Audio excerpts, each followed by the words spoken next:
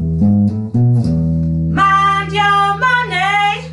And here is your financial expert and master mindset coach, Janae Cordy. Hi everyone. Today we are talking about budgeting and how budgeting doesn't actually have to be a B word after all. That's right. I don't know about you, but the word budget tends to bring up negative connotations in my head for some reason. However, I understand and believe how important of a financial tool the budget is. So instead of canning the budget altogether, I've chosen to rebrand the budget, and I recommend the same for you as well. Yeah, budget doesn't have to be a B word anymore. It can be called anything you want that gets you enthusiastic and pumped up and motivated instead of deflated and pessimistic and, well, mildly depressed when you look at it. I call mine my abundance plan because that motivates me and just makes me smile. But call yours whatever does the trick for you. Go wild with your imagination here. There are no rules. It's whatever speaks to you and brings you empowering thoughts and feelings. And then after you name your budget, just make sure when you are saving your budget, either electronically or labeling anywhere else, to call it what you want it to be called. This way, when you pull it up, you will get that hit of enthusiasm and motivation right from the jump, instantly putting you in that positive mindset. So let's get started. For simplification reasons, I will still use the term budget on this podcast. So let's first talk about the actual bones of a budget. There are quite a few theories on budgeting out there. I personally believe in the zero-based budgeting model. I find this model to be the most effective for achieving your financial goals, which is what we're here to do. And I think it's a fairly simple model to follow once you have it set up. Today, I'm going to share my opinion on the best step-by-step process of getting your budget in order and then off the ground and running. First off, you have to know what you are spending. Sorry, there is no getting around this one. This needs to be broken down very specifically into a minimum of 10 to 15 categories, oftentimes more depending on the complexity of your financial situation and how far you really want to drill down. I would use the last 3 months as a measurement for month-to-month expenses, and then take an average of the 3 months. Many financial institutions allow you to download your expenses into a budgeting tool, which will break down the expenses into categories for you. But if this is not an option, you'll want to do this manually. Some category examples are housing, utilities, insurance, food, gas, childcare, entertainment, education, charity, etc.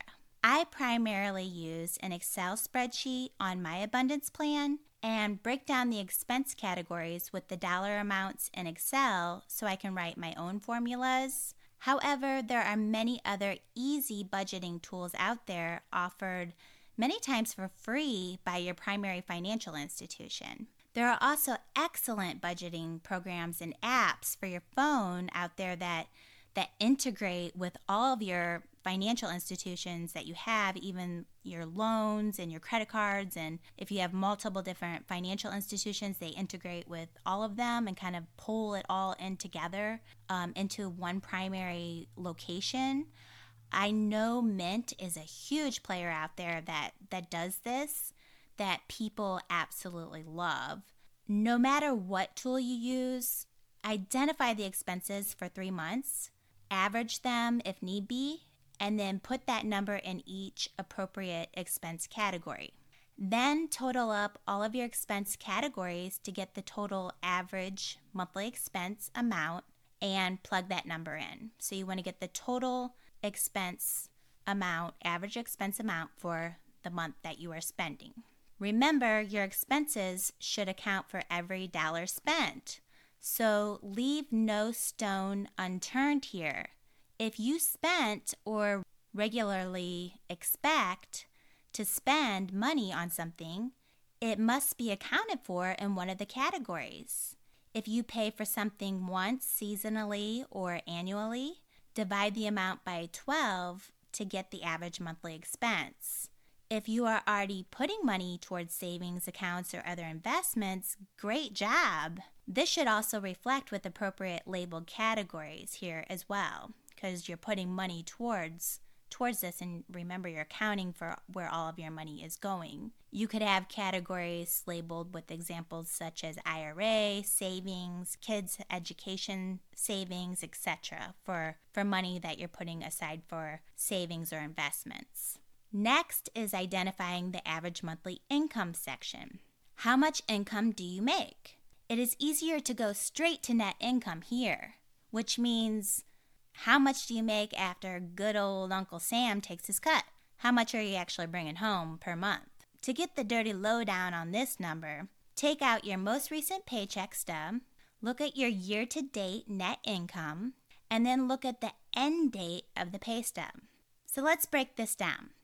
If the paycheck end date, let's just throw out a random September 15th end date, and let's just use easy numbers and say it says $50,000 as the year-to-date net income amount. First, you would take 15 divided by 30 days in a month to come up with 0.5 because you are halfway through September. Makes sense, right? And then there are 8 months prior.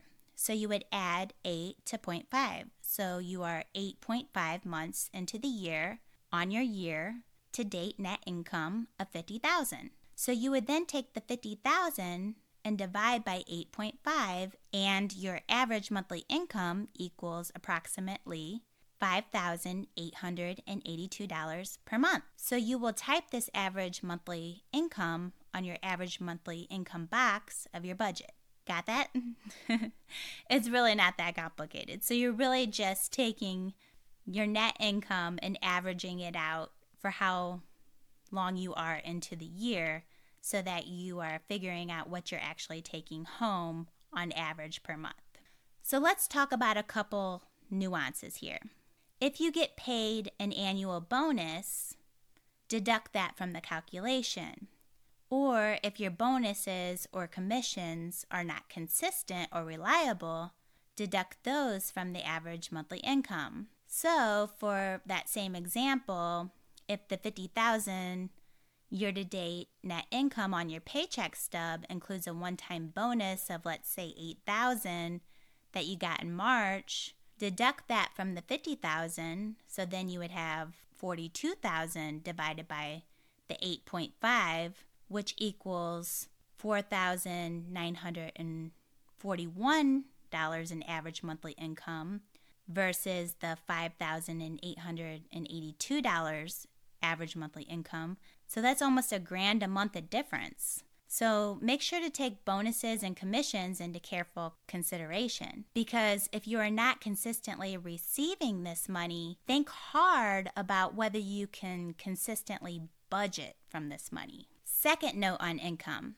If you have a partner that you consistently and reliably share income and expenses with, then do all of this, including the expenses and income for your partner as well, and then merge into a single budget.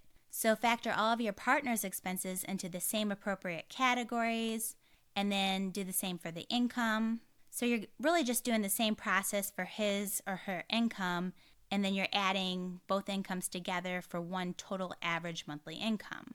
Again, not doubting anyone's partners here at all, but think hard about whether you can consistently and reliably budget from this money before you include it. And that's all I'm going to say about that, because I'm a financial coach, not a relationship coach. Okay, so we've got our expenses broken down by category, and we have our total average monthly expenses. We also have our total average monthly income. So now you take your total average monthly income minus your total average monthly expenses. So you're taking your income minus your expenses. So do you have a positive number, known as a surplus, or do you have a negative number, known as a deficit? What you need is this to be 0, or you need these two numbers to equal each other. That's the goal. So how do we do this? For those of you with a surplus, congratulations! You have money that you can be investing and saving to accomplish your goals. If you don't have goals, go back and listen to the first 3 podcasts first of all, so you can do some proper goal digging. However, whether you're a surplus or a deficit, it doesn't really matter. I'm a very firm believer in the saying, pay yourself first. This is a long-standing part of my mindset on money that has served me very well. I pay myself first with automatic transfers set up weekly to come out of my income sources into my desired savings and investment accounts before I even see that money. I've paid myself first like this for a long time and just grown this as my career and my income has grown. My mindset on this was inspired as a young professional quite some time ago by a book I read titled Smart Women Finish Rich by David Bach. It was a great read for me at the time because it laid this foundation of establishing this pay myself first mentality early on in my career. And I really am grateful for that. So I want to pass this same mentality on to you now. Don't save what is left after everything else. Save first and then start with everything else. Because if you wait to get the crumbs at the end, first of all, there may not be any left. And second, why are you working your booty off and settling for freaking crumbs at the end of the hard working day anyway? What is that about? Pay yourself first. This is easiest when set up on autopilot. Want to build up your retirement nest egg? Set up for all your appropriate investment and retirement accounts. Wanting to build your emergency fund? Set up to a savings account. Wanting to build savings to travel? Set up a separate account and automatic transfer for that goal. Trying to do all of the above? Good for you. There are no limitations. You can do it all. Even if you have to start small and work your way up, you can do it. So surpluses and deficits both do this. Surpluses, you can divvy up your full surplus to pay yourself first categories and then set up the transfers. Or you can also take a portion of the money and increase your expenses towards your goal of paying off a certain debt faster or certain debts faster, if that's more of your goal. This should be based on your goals and your priorities of what you want to achieve. Either way, make your income equal your expenses. That's the ultimate goal of the budget. Deficits, turn that frown upside down. This is the exciting part. Uncovering the mystery of why you were off balance and solving the puzzle once and for all.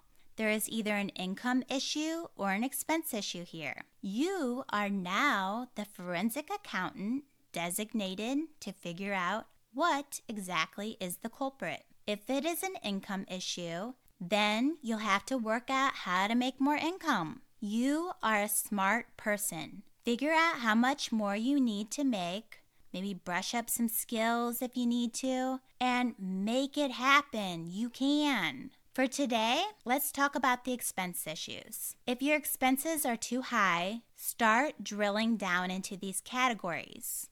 Hopefully, you've already added the pay yourself first categories into the budget because you're setting up those transfers and having that be part of the discussion. So we know we don't want to cut out the pay yourself categories. You can consider reducing if they're crazy high amounts. However, elimination is really just not an option in my opinion. I think 20% should be your ultimate goal for the pay yourself categories. But starting small is good. Can you start at 10%? Either way, just start. That is really the most important thing at this point. Just start. Start somewhere. As far as the other expenses, what else can you cut? What looks too high? Are you paying too much for cable or your cell phone bill? Are you eating out too much or shopping too much? Or visiting the salon too much? When is the last time you shopped around for insurance quotes? I mean, maybe that could save you some money. Can you save money in that category? Are you getting too many expensive lattes? Can you refinance or consolidate any debt to get the payments down if that category is too high? If you have high payments in the loan categories, I would definitely advise talking to a financial consultant at a bank or a credit union to really see how they can help you. The goal is to get the expenses down or the income up or both so that they equal each other. So that's the budget. But I want to be clear that this isn't a one and done. This is a living and breathing document that needs to be looked at and managed regularly. When expenses or income changes, so does the budget. I also keep track of my financial goals and loan balances on my abundance plan, so I'm updating this quite frequently, and it's so exciting to see things pay off or savings grow. Like I said, it doesn't have to be a B word anymore. If you change your perspective on it and use it to help you reach your goals. For example, if you want to go to Italy, label one of your expense budget categories Ciao Bella Italy, which I believe means Hello Beautiful Italy. And then under the goals section, track how much money you have saved in this Italy account. I mean, can you feel the difference already? It doesn't have to be this thing where it stresses you out. It can be a motivator if you use it the right way. Budgeting is important. It really is a foundation of financial success. So with that, I'll leave you with a quote by the great budget master himself, Dave Ramsey, who has some really good material out there on budgeting you should check out. His famous quote is, "A budget is telling your money where to go instead of wondering where it went." Well, isn't that the truth? Please share and pass on this knowledge to anyone you think will benefit from the information in this podcast. Also, please subscribe, rate, and review. I really appreciate the support. I really, really do. You can check out my website and blogs at mindyourmoneycoach.com. If you feel you need more financial or mindset coaching, you can find that there as well. Until next time, have a fantastic week, everyone.